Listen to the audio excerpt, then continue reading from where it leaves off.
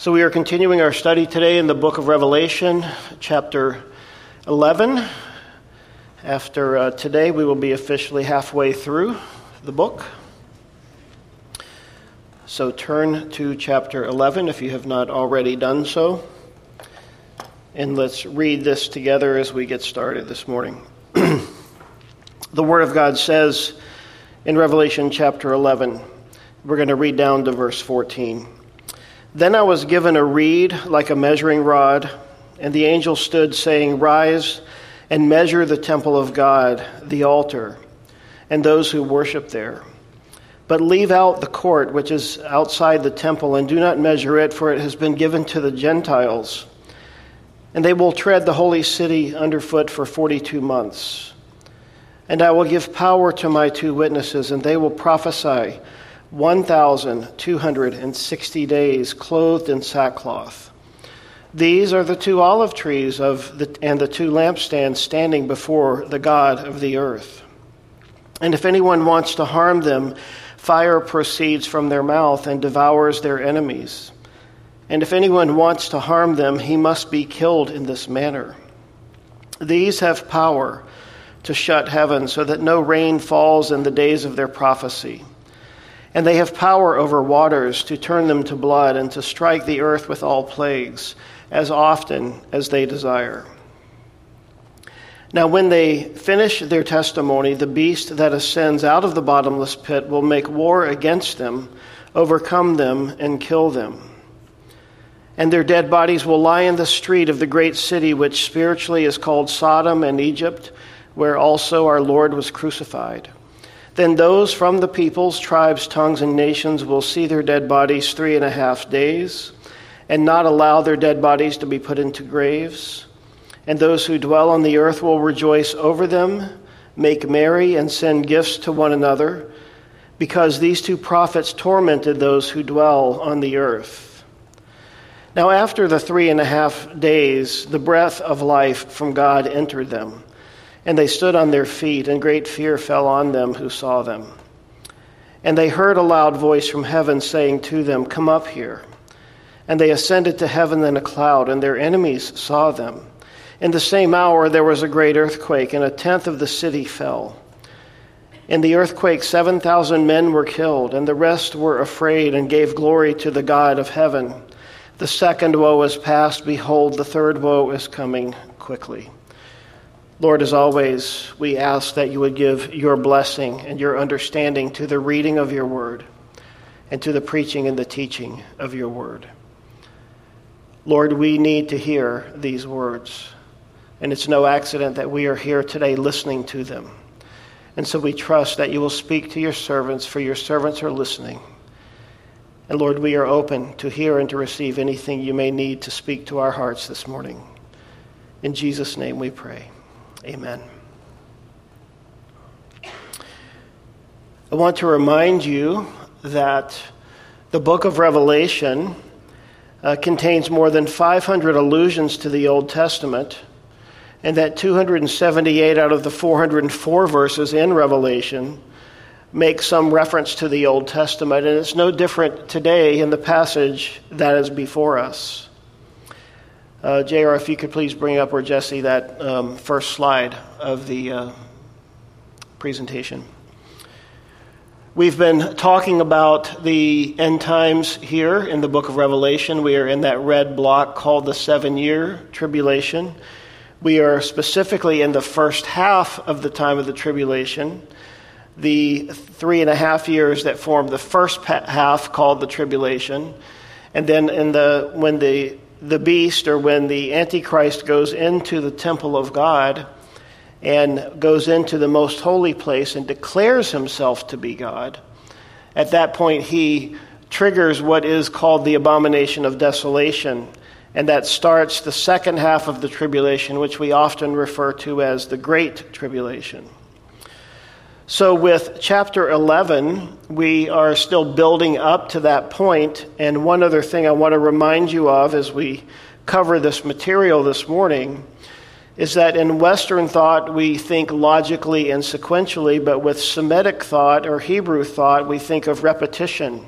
and we think about giving the high-level overview, and then we come back and we keep filling in details and bringing us up to date, and that is exactly what is happening here this morning. We are in the first half of the tribulation. We are filling in details in chapter 11 leading up to the time when the Antichrist goes in and commits the abomination that causes desolation. And so this isn't so much a sequential thing as it is, these are things that are happening throughout the course of that first 3.5 years. One other thing to note for us this morning is that this issue with the two witnesses, while it does affect the entire earth, the entire earth, it is a very Jewish scene, because these two witnesses, which we'll talk about the potential of their identity in a moment, these two witnesses have something to say in the name of God. And so as we begin here in chapter 11, verse 1, "Then I was given a reed like a measuring rod, and the angel stood, saying, 'Rise and measure the temple of God, the altar, and those who worship there.'" So John was told to go and to measure what is called the temple of God, the altar, and those who worship there. If you could go to the next slide, please. We've been talking about the next slide, please.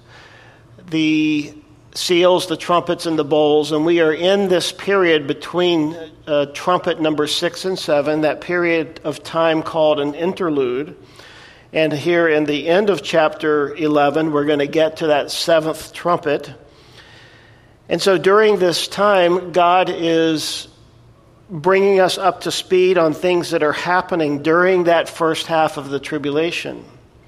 If you'd like to go to that next slide, please. So what John is told to do here in chapter 11, verse 1, is to go and to measure the temple of God, the altar, and those who worship there. Now, the temple of God has not yet been rebuilt, but we know that it will be rebuilt by the time the tribulation begins, because during that first 3.5 years of the tribulation, after the Antichrist has come and made a treaty or a pact with the nation of Israel and ultimately with the world, he will be allowing the daily sacrifices to go on just as they did in the Old Testament. So the question is, where will the third temple be rebuilt? And people have made careers out of this, so we are not going to spend a lot of time trying to figure all that out. But the image on the left, if you can read it, you can see at the top it says the Dome of the Rock, and at the lower portion it says the Al-Aqsa Mosque. This is a screenshot from Google Earth 2 days ago when I was putting this together.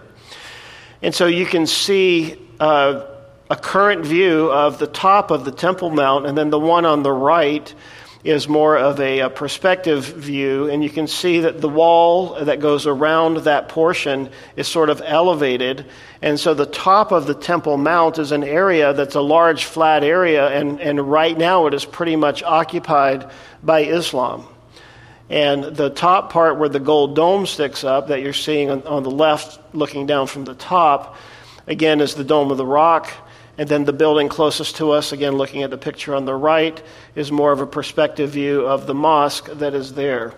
And so you can probably see, although not too well, a red A, a B, a C, and a D. And those are theories of where the temple would be rebuilt. The most viable theories being the A and the C, which is just north of the Dome of the Rock. So this is looking north to south.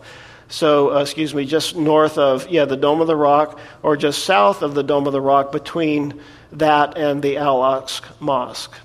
And so John is now being told, assuming here that the temple is being built in Revelation chapter 11, verse 1, the angel gives him this measuring rod and says, "Rise and measure the temple of God, the altar, and those who worship there." You may wonder, why is he told to measure it? Because in Hebrew thought, when someone was told to measure something, it was because they owned it, or they were going to own it. And certainly the temple of God belongs to God, does it not? And he's told to measure the temple itself, the altar, and those who worship there. So during this time, again, we don't know, is this at the very beginning of the time of the tribulation he's told to do this, or sometime in that first 3.5 years? The exact timing of when he does this is not known to us. But John is told to go there and to measure it. And notice he's also told to measure the worshipers, those who worship there. So I don't think the idea is that John is standing at the entrance to the temple taking everyone's height as they come in to worship. The idea is understanding that something is happening, that the worship of God is taking place again in the temple. But remember, the temple was destroyed at the end of the first century in 70 A.D. when Titus Vespasian went into Jerusalem and tore it down. And remember, much of the book of Hebrews is written about how Jesus is saying the temple itself, the temple sacrifices, no longer mean anything since Jesus, the Lamb of God, came and his blood was put on top of the mercy seat as a perpetual offering for us. So the Jews will reenact all of the Old Testament laws, and they will begin to make the sacrifices on a daily basis. Now, something that you can do for further homework if you're interested in this kind of thing, in the lower right corner of this slide, I've put 2 websites. One is called templemount.org, and these are the people talking about where the location of the third temple would be built, and the templeinstitute.org. This is a group of people who are specifically working on rebuilding everything, putting everything in place, weaving the garments for the priest, making their headdresses, making the vests, making the pomegranate tassels that go around the bottom of the priest's garments. They had to go out and find and recultivate the red heifers, which are used on the Day of Atonement. So they went and if you go there and read this, it's fascinating. They've been working on this for years, and they actually do weekly YouTube videos where they update from the Temple Mount what's been happening in the course of their work. And the interesting thing about all this is that people are getting ready. In the last few years, these people have been getting ready for the rebuilding of this temple. And I don't think it's because they know this is about to happen. I think God has put it in their hearts to do this. And there's just this stirring in their hearts to rebuild the temple. But the problem that has to be solved humanly from their point of view is right now, if they just went up there and said, we're going to claim this piece of land and build the temple, that it would create World War III. And so they can't go until the Antichrist negotiates the peace treaty and tells them where they can build their temple. Now, they want to build the temple in what they believe the original place that the temple was built would be located. We're going to have to let them sort that out.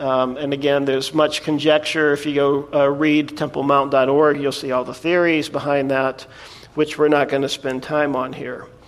But I say all that just to say that John here in chapter 11, verse 1, is told to go and to measure the temple of God, the altar, and those who worship there. Previously in the book of Zechariah, chapter 2, in a similar manner, a man is seen measuring Jerusalem and the temple area as well.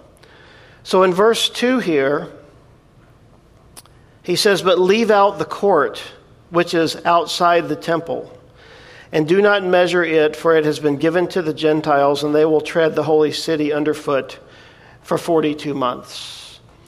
So during the time that John is told to measure this, and I probably should have put a picture of the temple up there and how it's constructed, there's the temple proper itself, and then outside the temple in the front area, there are 2 major courtyards. There's the court of the women and the court of the Gentiles. The court of the Gentiles is that larger court, that larger outer court that you may recall from your Bible reading and study, that Jesus twice overturned the tables of the money changers. And those tables were set up in the court of the Gentiles. And remember, Jesus with vehemence had turned over those tables and said, "My Father's house shall be a house of prayer for all the nations, but you have made it a den of thieves." And what they had done was corrupted the court of the Gentiles, which was meant to be a place where the nations could come to God and come into the presence of God. But because the money changers, the people who had corrupted it and made it about profit rather than about the ministry of the Lord, Jesus, of course, went in and turned those over and declared that they were doing something that was incredibly wrong in the eyes of God. So in this time period, once the temple is rebuilt, and again, looking at this here, you may say, the temple, is going to be facing a certain direction. Where would the outer court be? And he's saying here basically that the outer court, the court of the Gentiles, he says, don't measure that, for it's been given to the Gentiles. In other words, when the understanding is when the abomination of desolation takes place by the Antichrist, which we'll get to in chapter 13, he's going to say that area has been given to the Gentiles.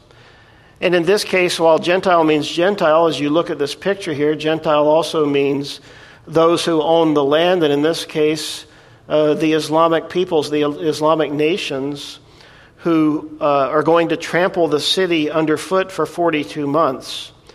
Now, 42 months is 3.5 years. And the question is, which 42 months? The first half, the first 42 months, or the second 42 months? And we believe that this treading the holy city underfoot for 42 months is speaking of the second half of the tribulation, the great tribulation, which after the Antichrist has gone in and declared himself to be worshipped, will cause this uprising to come in and the Gentiles to come and to tread the holy city underfoot. The reason for that being, as we get into the ministry and the witness of the two witnesses, is to understand that while they are there ministering, no one will be able to do this. There will be no trampling of the outer courts while they are there ministering. There's two perspectives on where will these two witnesses be positioned for 3.5 years, for that first 3.5 years. Will they be in the outer court of the temple, or will they perhaps be down at the Wailing Wall? And again, looking at the picture on the left, you can see the red dot that says the Western Wall, which is the Wailing Wall that you've seen pictures of. And so that's down to the lower part of the mosque, which is in the bottom part of your picture. And I don't know if you've ever been there. Probably a few of you have. I've been there. And it is an incredible sight to see. I was not able to go up to the temple, to the mount, but I was able to go to the Wailing Wall. And it is so surreal to be there. So where will these witnesses be in their ministry? Will they be at the Wailing Wall, as some think they might be, or will they be actually up at the temple? You can figure that out for yourself. We're not told specifically. But these two witnesses will be there to fulfill the ministry that God has given them. And notice what it says here in verse 3. "And I will give power to my two witnesses, and they will prophesy 1,260 days, which is 42 months, and they will be clothed in sackcloth." So these two witnesses, God will put them there, and let's just, for the sake of discussion today, say that they're in the outer court of the temple.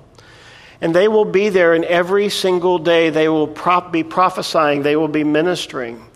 And when he says that they are clothed in sackcloth, he's saying that they will be like the Old Testament prophets. So again, much speculation has been spent on trying to understand who these two people are. They're not identified for us, but I think a strong case can be made as to who they might be. Some, of course, think that one of those, sort of a shoo-in, is the prophet Elijah. We'll get to that in a moment, but the other one, the second person, is the subject of the greatest speculation.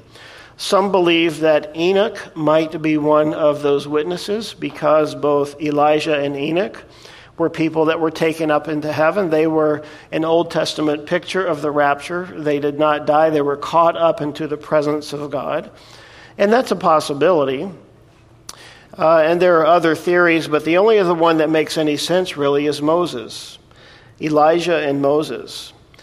And we'll talk about in just a few minutes as to why I think that makes the most sense. But These two witnesses will prophesy 1,260 days. And we aren't told specifically what the content of their prophecy is or the content of their ministry. But if they are indeed Old Testament prophets, and if they are indeed there to proclaim the day of the Lord, which is talked about so often in the Old Testament, looking forward, the book of Joel, the time when Israel would be brought into captivity, the minor prophets, the major prophets, Isaiah, Ezekiel, Jeremiah. Those prophets, when you read them, were speaking God's word, saying that get ready, because if you don't repent, if you don't change, bad things are coming. That is a very high-level summary of their prophecies. Of course, there was much detail behind that. But these two witnesses, we're told, are empowered. They are empowered, we assume that means, with the Holy Spirit. And God gives them the ability to do incredible things. Verse 4 again describes more about these two witnesses. These are the two olive trees and the two lampstands standing before the God of the earth. Now remember at the beginning I mentioned Old Testament allusions. In the book of Zechariah chapter 4, there are two passages that speak of this issue, that use this same language that talks about the two olive trees and the two lampstands standing before the God of the earth. You see, that's not spoken of anywhere except in the book of Zechariah. And in the book of Zechariah, as it's spoken of the two men there who are there ministering. So let's go read it in Zechariah chapter 4 if you want to turn there, or you can just listen. Zechariah chapter 4, verse 1. Now the angel who talked with me, this is the prophet Zechariah speaking, came back and wakened me as a man who was wakened out of his sleep, and he said to me, "What do you see?" So I said, "I am looking, and there is a lampstand of solid gold with a bowl on top of it. And the stand, 7 lamps with 7 pipes to the 7 lamps. 2 olive trees are by it, one at the right of the bowl and the other at its left." So I answered and spoke to the angel who talked with me, saying, "What are these, my Lord?" Then the angel who talked with me answered and said to me, "Do you not know what these are?" And I said, "No, my Lord." So he answered and said to me, "This is the word of the Lord to Zerubbabel.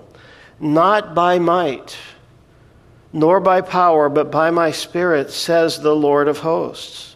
And going down to verse 10. "For who has despised the day of small things? For these 7 rejoice to see the plumb line in the hand of Zerubbabel. They are the eyes of the Lord which scan to and fro throughout the whole earth." And then I answered and said to him, "What are these 2 olive trees at the right of the lampstand and at its left?" And I further answered and said to them, "What are these 2 olive branches that drip into the receptacles of the gold pipes from which the golden oil drains?" Then he answered me and said, "Do you not know what these are?" And I said, "No, my Lord." So he said, "These are the 2 anointed ones who stand beside the Lord of the whole earth." So we come back to Revelation 11:4. These are the 2 olive trees. Definite article. What 2 olive trees? Zechariah says the 2 anointed ones who stand beside the Lord of the whole earth. And the 2 lampstands before the God of the earth. And the picture that's being given there in Zechariah chapter 4 to strengthen Zechariah as they were there doing their work, rebuilding Jerusalem, restoring the temple worship, is he was giving him a heavenly picture so that they could continue on. In the spirit, they were being strengthened so that they could minister in the flesh, so that they could do what God wanted them to do. And so this picture was made of the menorah there, and that there were two lampstands, 2 menorah, and that there were 2 olive trees there. And the olive trees basically somehow had been plumbed directly into each of the receptacles so that they would never run out of oil. And we know that oil was a symbol, as in this passage as in many places, of the ministry of the Holy Spirit. So what is the picture putting all of this together? In Zechariah 4, the picture was the lampstands would be there. They would be supplying light in the presence of the Lord, and they would never run out. It would be perpetual because the Lord himself was providing the oil, the Holy Spirit, for the fuel to keep the lights on. And so there in the presence of the Lord in the temple, there would never be darkness. There would always only be light. Now, if I put a comma there and I fast forward to the end of the book, we're told that in the time when God reestablishes his temple, the heavenly temple, and we're allowed to see into what that heavenly temple looks like, he says on that day, the light will be the Lamb himself, Jesus. There won't be a need for a menorah in that day. Jesus will be the light. So here we are being told that these two witnesses will be men who, for whatever reason, have been in the presence of the Lord. Could they just be two angels and not two men like Moses and Elijah? They could be, because we're not told who they are. But we are told in verse 5, if anyone wants to harm these two witnesses, notice what it says. Fire proceeds from their mouth and devours their enemies, and if anyone wants to harm them, he must be killed in this manner. These have power to shut heaven so that no rain falls in the days of their prophecy. And they have power over waters to turn them to blood and to strike the earth with all plagues as often as they desire. So when else in history have we ever been at a place where the entire earth could see what's happening at one particular point on the earth but today? Certainly the technology exists today so that the whole earth can see when the ministry of these two witnesses is happening. When the temple has been rebuilt, we'll probably see, we won't be here, according to my understanding, but we'll probably see daily pictures like this, except the temple will be in that picture. And there will be like a drone view footage of these two witnesses standing out there, these Old Testament prophets dressed in sackcloth, with their beards looking like Moses and Elijah, or something like them. And they will be there every single day for 3.5 years, for 42 months, for 1,260 days, ministering. And a microphone will be on, or God will somehow allow their voice to be heard. And they will be preaching Old Testament prophecy. They will be preaching the things of the Lord. They will be preaching things like, repent, for the day of the Lord is at hand. And we are told that people will be going out of their minds, that they will be going crazy. You think censorship is bad now, and cancellation of messages that people don't want to hear, such as the message of the gospel, the message of truth, or anything that comes out of God's word that speaks against this current culture? You think it's bad now? It'll be nothing in comparison to what happens then, because these men will preach. They will prophesy, they will speak the word of God, and the whole world will hear them. And you kind of get the picture that as people want to approach them to harm them, you get the idea, right? There's like they're sending in SWAT teams to remove these guys and shut them up. React teams, SEAL Team 6, the Mossad teams, they're all going to be going, and what's going to happen? As they go in and they get near and they're drawing near, what's going to happen? They're going to be destroyed. They're going to be smoked. Because God is going to give these witnesses the ability with fire to proceed from their mouth and devour their enemies. One of the reasons I think that Elijah is definitely one of these is in the book of 2 Kings, chapter 1, people were being sent to detain Elijah and to basically tell him to stop his ministry. And 3 times a king sent a company of 50 men to detain him. You can go read the story in 2 Kings chapter 1. And as they would come and approach him, fire from heaven would be called down and smoke them. That happened twice. When the 3rd team came, the man came and said, look, I've got a family. I get it. I understand what's happening here. Would you please come with us? If you won't, that's okay. I'll just go back and tell the king you're not coming. But Elijah in that situation said that he would come. But you see these similarities between this and what happened in the Old Testament. Very, very similar things. So if anyone wants to harm them, they will not be allowed. And it says they must be killed in this manner. And they have power to shut heaven so that no rain falls. In 1 Kings 18, Elijah was given the ability to call down fire from heaven against the prophets of Baal. He was also given the ability to shut up heaven so that it didn't rain. Jesus spoke of Elijah in Luke 4:25, and James spoke of him in James 5:17 about these things, these exact things that we are told here in Revelation 11:5 and 6. And then Moses. Can you think of a time that Moses did things like have power over the waters to turn them to blood and to strike the earth with all plagues? I mean, we know that was something that Moses did.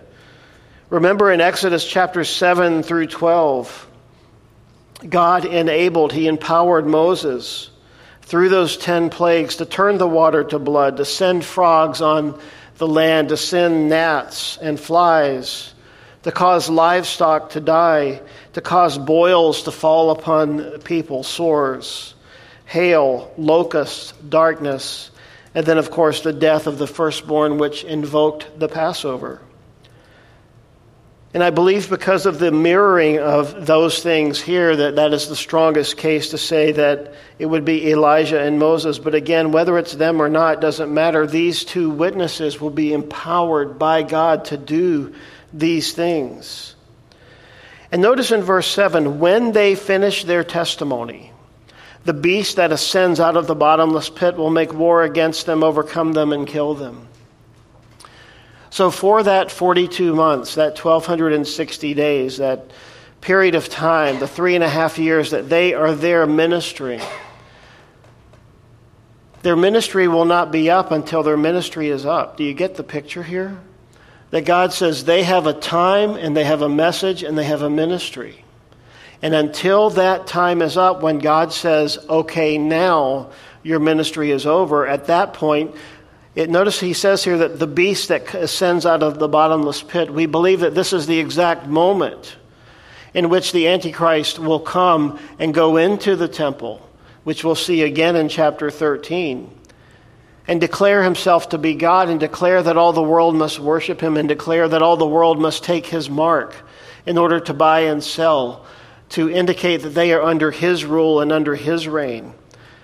And the Antichrist there is, of course, mirroring what God had done, where God marks his ministers, he marks his people. That during the time of the tribulation, those who believe, we call them the tribulation saints, that they will have a mark of God upon them as they believe in God, as they believe in Jesus. So God is divinely in control of ordering the events and the sequencing during the duration of their life. And I don't think it's a stretch at all to say that God in like manner does the same for you and me. Sometimes you may ask the question, as we often do if we think about these things deeply, why am I here, and what is God's purpose for my life? What does God have for me to do? How can or how should I serve him? While I certainly cannot determine that for you, you can determine that by being in God's presence, by reading his word, by seeking his face, by praying, and understanding what it is that he wants you to do. And understand this, that you will do what God wants you to do for as long as God wants you to do it. When God says it's over, then it's over. I've heard people say it this way, in a sense, that you are immortal until God says that you no longer are. Meaning that God is in charge of your life just as he was in charge of their life, just as God was in charge of the lives of all of his servants throughout the course of the Scriptures.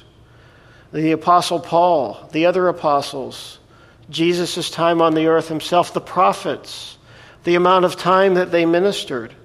God is in charge of those things.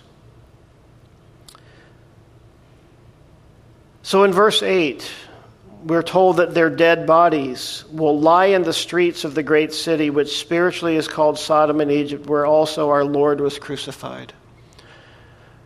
So they will be so happy, the world will be so happy that these prophets, these witnesses are dead, that they will leave them in the streets. And isn't this bizarre to think that for 3.5 days you'll flip on your TV and there's the live feed of these two dead bodies decomposing in the streets?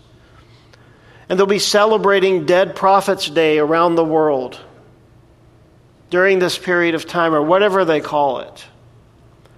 And this will be talked about, and then we're told as we read down a little bit further here, verse 9, then those from the peoples, tribes, tongues, and nations will see their dead bodies 3.5 days and will not allow their bodies to be put into graves. And those who dwell on the earth will rejoice over them, make merry, and send gifts to one another, because these two prophets tormented those who dwell on the earth. There will be a new holiday declared, because these two prophets have been killed. It'll be like Christmas. It'll be some holiday where they give gifts back and forth to celebrate their death. The fact that the word of God has been silenced, that their voice has been silenced, the world will rejoice over this. Now again, looking back to the Old Testament, if you want to turn there, turn to Psalm 79. And as we read verses 1 through 3, I ask you, what is this describing? But this scene in Revelation 8. Psalm 79, verse 1. O God, the nations have come into your inheritance, your holy temple they have defiled. They have laid Jerusalem in heaps. The dead bodies of your servants they have given as food for the birds of the heavens, the flesh of your saints to the beasts of the earth. Their blood they have shed like water all around Jerusalem, and there was no one to bury them. Wow. Doesn't that sound exactly like Revelation chapter 11? And notice here he said that Jerusalem, the city where our Lord was crucified, is called spiritually Sodom and Egypt. We don't have time to go through all the scriptures, but in the book of Isaiah and in the book of Jeremiah, God, speaking to his people, said this of them. Isaiah chapter 1, verse 9, unless the Lord of hosts had left to us a very small remnant, we would have become like Sodom, we would have been made like Gomorrah. Hear the word of the Lord, you rulers of Sodom. Give ear to the law of our God, you people of Gomorrah. To what purpose is the multitude of your sacrifices to me, says the Lord? I've had enough of burnt offerings, of rams and the fat of fed cattle. I do not delight in the blood of bulls or of lambs or goats. When you come to appear before me, who has required this from your hand and to trample my courts? What is God talking about here? Remember how in the New Testament Jesus says, these people come to worship, but their hearts are far from me. And God had reached a place with his people that they were just going through the motions. They were just doing religious ritual. They were making the sacrifices. They were giving the offerings. They were putting their money in the offering plate and doing all of those things. And God said, none of it means anything. Why? Because it's not being done with the right heart.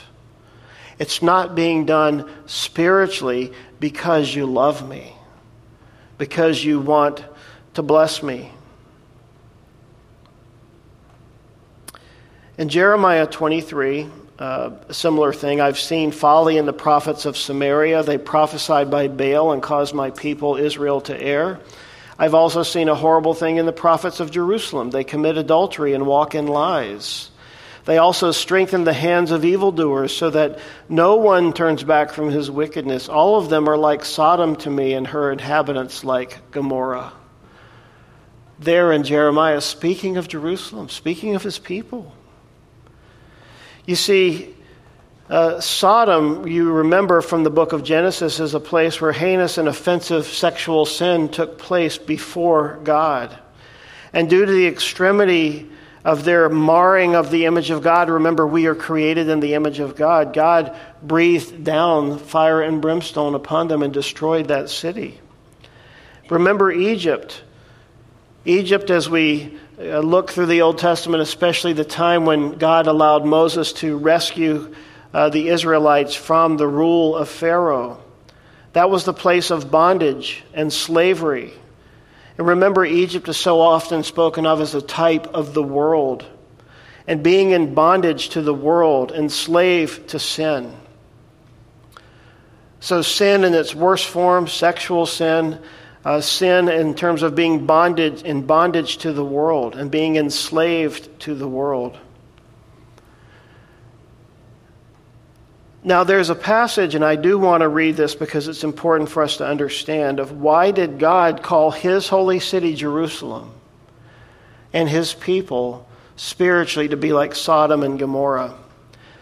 You can turn there if you want, but in Ezekiel 23, and I'm going to read this from the New Living Translation because it's going to put things into a perspective by using more updated language, because some of the language it uses when you read it in the other translations, and I read all the other translations, uses words that I'm sure none of us would know, and you would have to look up. So I'm going to read out of the New Living Translation, Ezekiel 23. Now this is again speaking to why did God do this, and this is important for us, because God is dealing with his people Israel, and ultimately he's dealing with anyone who says, I'm known by the name of God, I belong to Christ. The message came to me from the Lord. Son of man, once there were two sisters who were daughters of the same mother. They became prostitutes in Egypt. Even as young girls, they allowed men to fondle their breasts. The older girl was named Oholah, and her sister was Oholibah. I married them, and they bore me sons and daughters, and I am speaking of Samaria and Jerusalem. For Aholah is Samaria, and Oholibah is Jerusalem. Then Aholah lusted after other lovers instead of me, and she gave her love to the Assyrian officers. They were all attractive young men, captains and commanders dressed in handsome blue, charioteers driving their horses. So you get the sense with the language, right? These are people who were wealthy, they were rich, they were driving nice cars. Hopefully you can make the crossover in your mind. And so she prostituted herself with the most desirable men of Assyria, worshiping their idols and defiling herself. For when she left Egypt, she did not leave her spirit of prostitution behind. She was still as lewd as in her youth, and when the Egyptians slept with her, fondled her breast, and used her as a prostitute. This is the picture God is painting. But to me, the worst is the end of the chapter in verse 19. Yet she turned to even greater prostitution, remembering her youth when she was a prostitute in Egypt. This is hard to read. She lusted after lovers with genitals as large as a donkey's and emissions like those of a horse. And so, Oholibah, you relieved your former days as a young girl in Egypt when you first allowed your breasts to be fondled.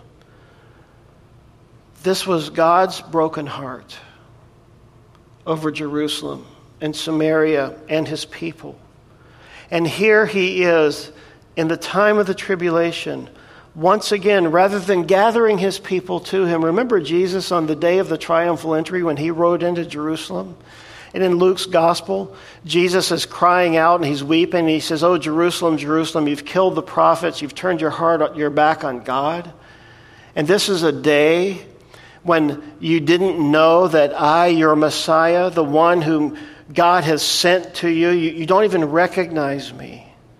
And Jesus is weeping uncontrollably and bitterly. And I imagine in like manner that as God is having to execute this judgment through the two witnesses on the city, that his heart is broken. Verse 10, "And those who dwell on the earth will rejoice over them, make merry, and send gifts to one another, because these two prophets tormented those who dwell on the earth." Now after the 3.5 days, the breath of life from God entered them, and they stood on their feet, and great fear fell on those who saw them. So God will resurrect these two prophets. Now, why 3.5 days? No one knows. We can't even speculate about that. But God waited until the world had been rejoicing. They had made this holiday. They were sending gifts to one another. They're so grateful that they no longer have to hear the words from these prophets, from these witnesses. And this reminds me of that picture in Ezekiel chapter 39 where God goes into the valley of dry bones. And he breathes his breath back into those bones and he raises up an army for himself out of dead men. And he does this and resurrects these two men, verse 12, and they heard a loud voice from heaven saying to them, "Come up here." And so once again, with the whole world watching, they've watched their ministry for 3.5 years. They watched them get massacred by the beast, by Satan himself. And they watched them lie in the streets for 3.5 days, dead. And now God resurrects them. And then God says with a voice that not only they can hear, but no doubt the world can hear, "Come up here." And they ascended to heaven in a cloud. And their enemies saw them. In the same hour there was a great earthquake, and 1/10 of the city fell. In the earthquake 7,000 people were killed, and the rest were afraid and gave glory to the God of heaven. This is the first and the only reference in the book of Revelation of people repenting.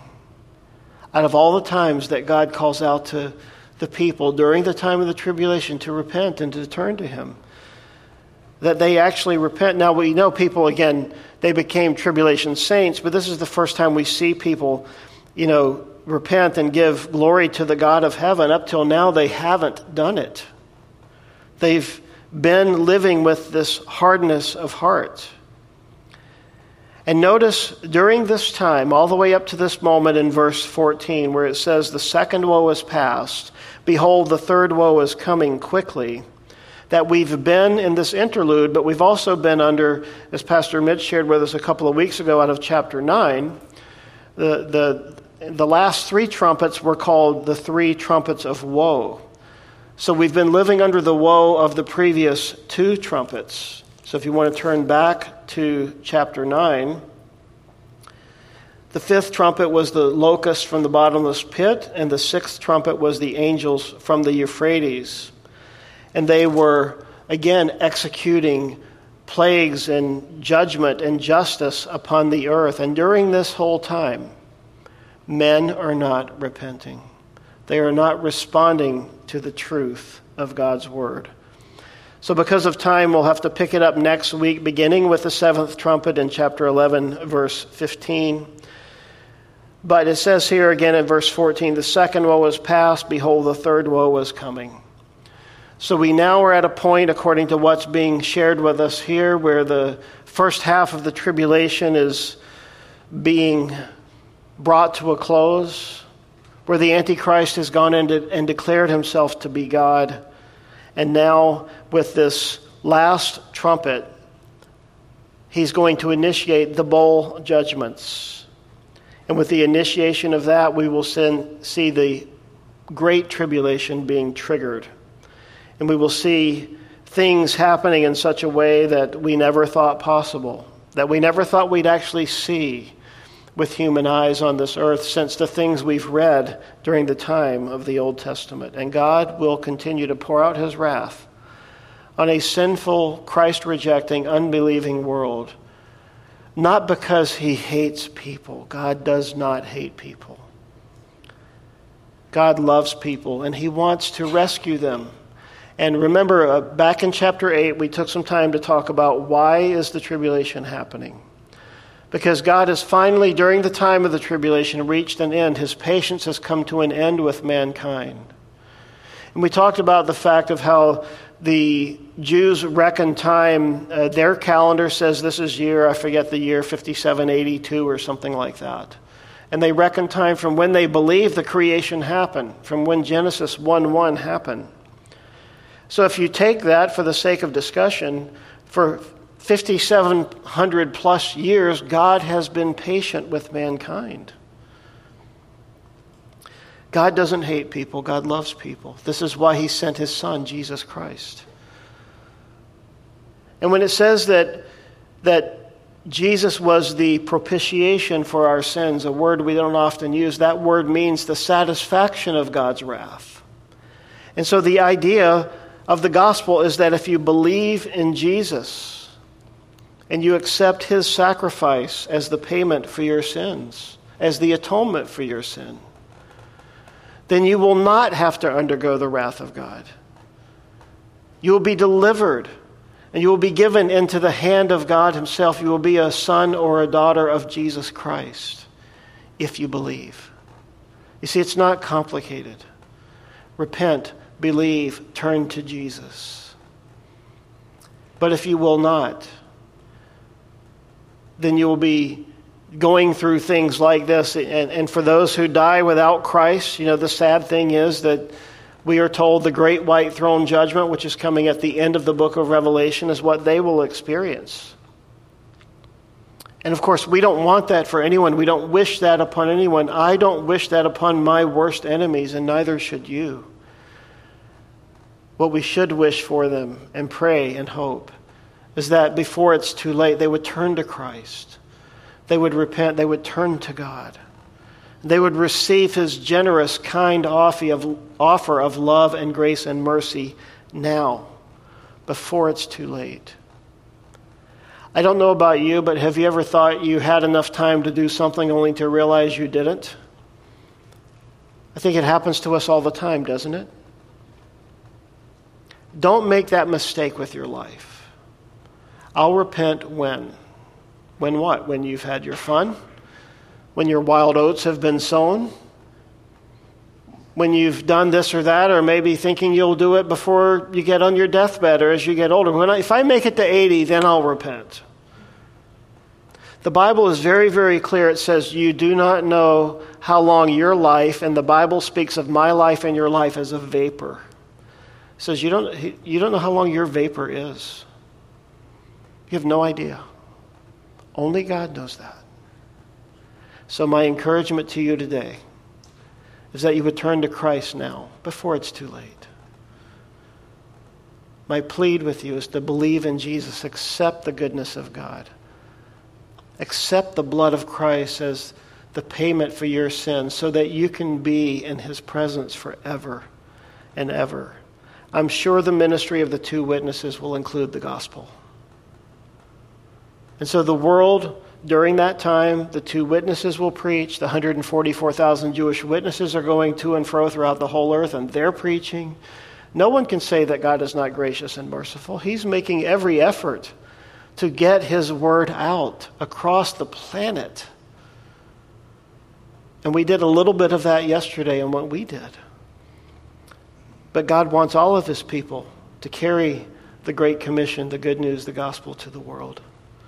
And so today, Lord, we just turn to you right now. If there be any here among us who have been listening who have never believed in you or trusted in you, God, we just cry out right now on their behalf for them, that they would turn to you. And if that's you today and you would like to give your heart to Christ and you'd like to believe and be forgiven, that you'd like to receive the free gift of salvation through Jesus Christ, then we ask that you just do that right now. That you cry out to God. And that you say something to him of your own accord, but something like, Lord Jesus, I'm a sinner. Please come into my life and forgive me and make me your son or your daughter. I want to be with you forever in heaven. And I want to know your goodness. I'm tired of the life that I've been living and the struggles that I'm having, Lord. So please come into my life right now. And we pray, Lord, for any that maybe have been on the edge, or maybe they've been in a state where they've walked away from you and they've been away from you for a long time. Maybe this would be a time where you would just call them back to yourself. And that they would just say, Lord, I return to you this morning. So God, we love you, we bless you. We thank you that you're so kind and merciful to us. And Lord, as we sing this last song, would you just fill us with hope and wonder and praise and rejoicing at your goodness in our lives. We pray in Jesus' name. Amen.